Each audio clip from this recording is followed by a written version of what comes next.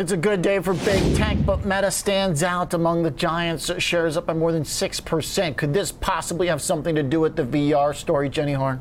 Oliver, I honestly don't think so because, I do see the price cuts as a positive, I guess, for consumers. I'm not really sure if this is necessarily the most great story for Meta, but we're seeing shares react as such. I mean, up over 6%, and also the leader of a lot of these big tech names for the week with a near 9% gain week to date, and it's the clear leader year to date, also up about 54%. So it's been a really good year. It's been a really good week for Meta, but I'm not sure it's tied directly to this story. But they did announce they're cutting their prices for their Quest Pro and Quest 2 VR headsets. Now, the Pro will be reduced to $999 from about $1,500 previously. The Quest 2 headset will sell for about $429, down from $500. This is per CEO Mark Zuckerberg announcing in an Instagram broadcast. These selling prices will be effective this upcoming Sunday in the U.S. as well as Canada, with a global rollout expected by March 15th.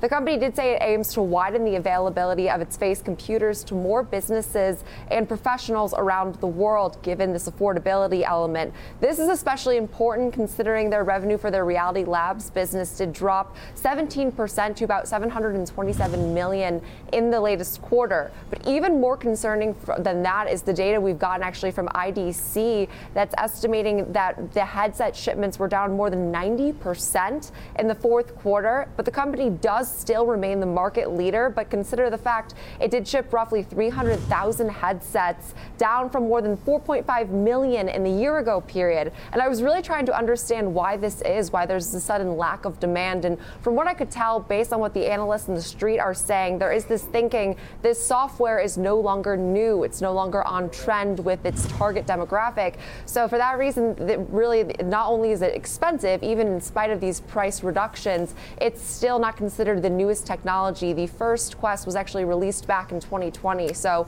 perhaps some updating needs to be happened for me to get more excited about this story. But also interesting, TikTok parent company ByteDance does have a very similar headset that was launched earlier this year that's now on par with the amount that Meta is shipping. So TikTok only, I'd say a growing concern for a name like Meta, only continuing to eat up its market share, which is why I frankly don't see this as a positive story, but the price doesn't lie, I guess. It's also still pretty darn expensive. I feel like that's been a pretty big limiting factor considering what you can get for other video games at that price point. You can get a good starter PC, do whatever you want.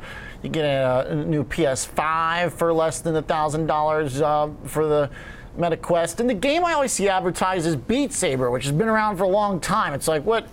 Oh, and they've got a golf virtual rally. What do I need that for? You need it more than anyone, I think. Hey! Got that par in the bank, Jenny Horn. You've gotten a par. Yeah, after you embarrassed me in front of national internet TV Oliver's gotten a par, I will last concede. week, yeah. Then I had to go out and remedy the situation. Thank goodness you did. Okay, $100 on our next game, but Jenny, you got to shoot from the Blues with me because that's where I'm at now. Oh, all right, I bring it on. All right, thanks, Jenny. Appreciate it.